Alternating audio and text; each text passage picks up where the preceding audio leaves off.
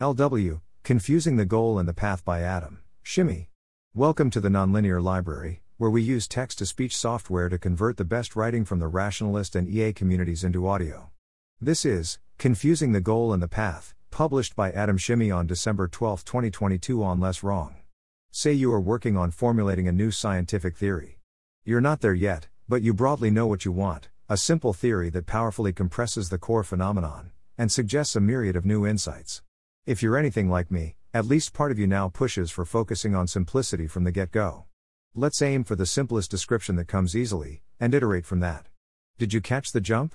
I started with a constraint on the goal, a simple theory, and automatically transmuted it into a constraint on the path, simple intermediary steps. I confused finding a simple theory with finding a simple theory simply. After first uncovering this in my own reasoning, I now see this pattern crop everywhere. Well calibration, I want to be well calibrated. And it feels like I should thus ensure to only make judgments and claims I'm sure are well calibrated.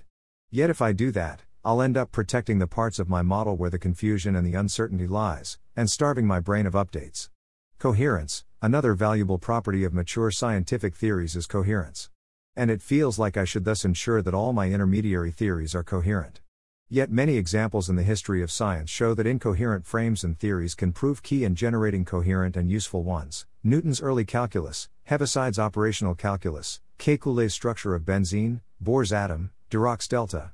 Winning, in competitive games, sports, board games, esports, the goal is to win. And it feels like becoming a winner means consistently winning.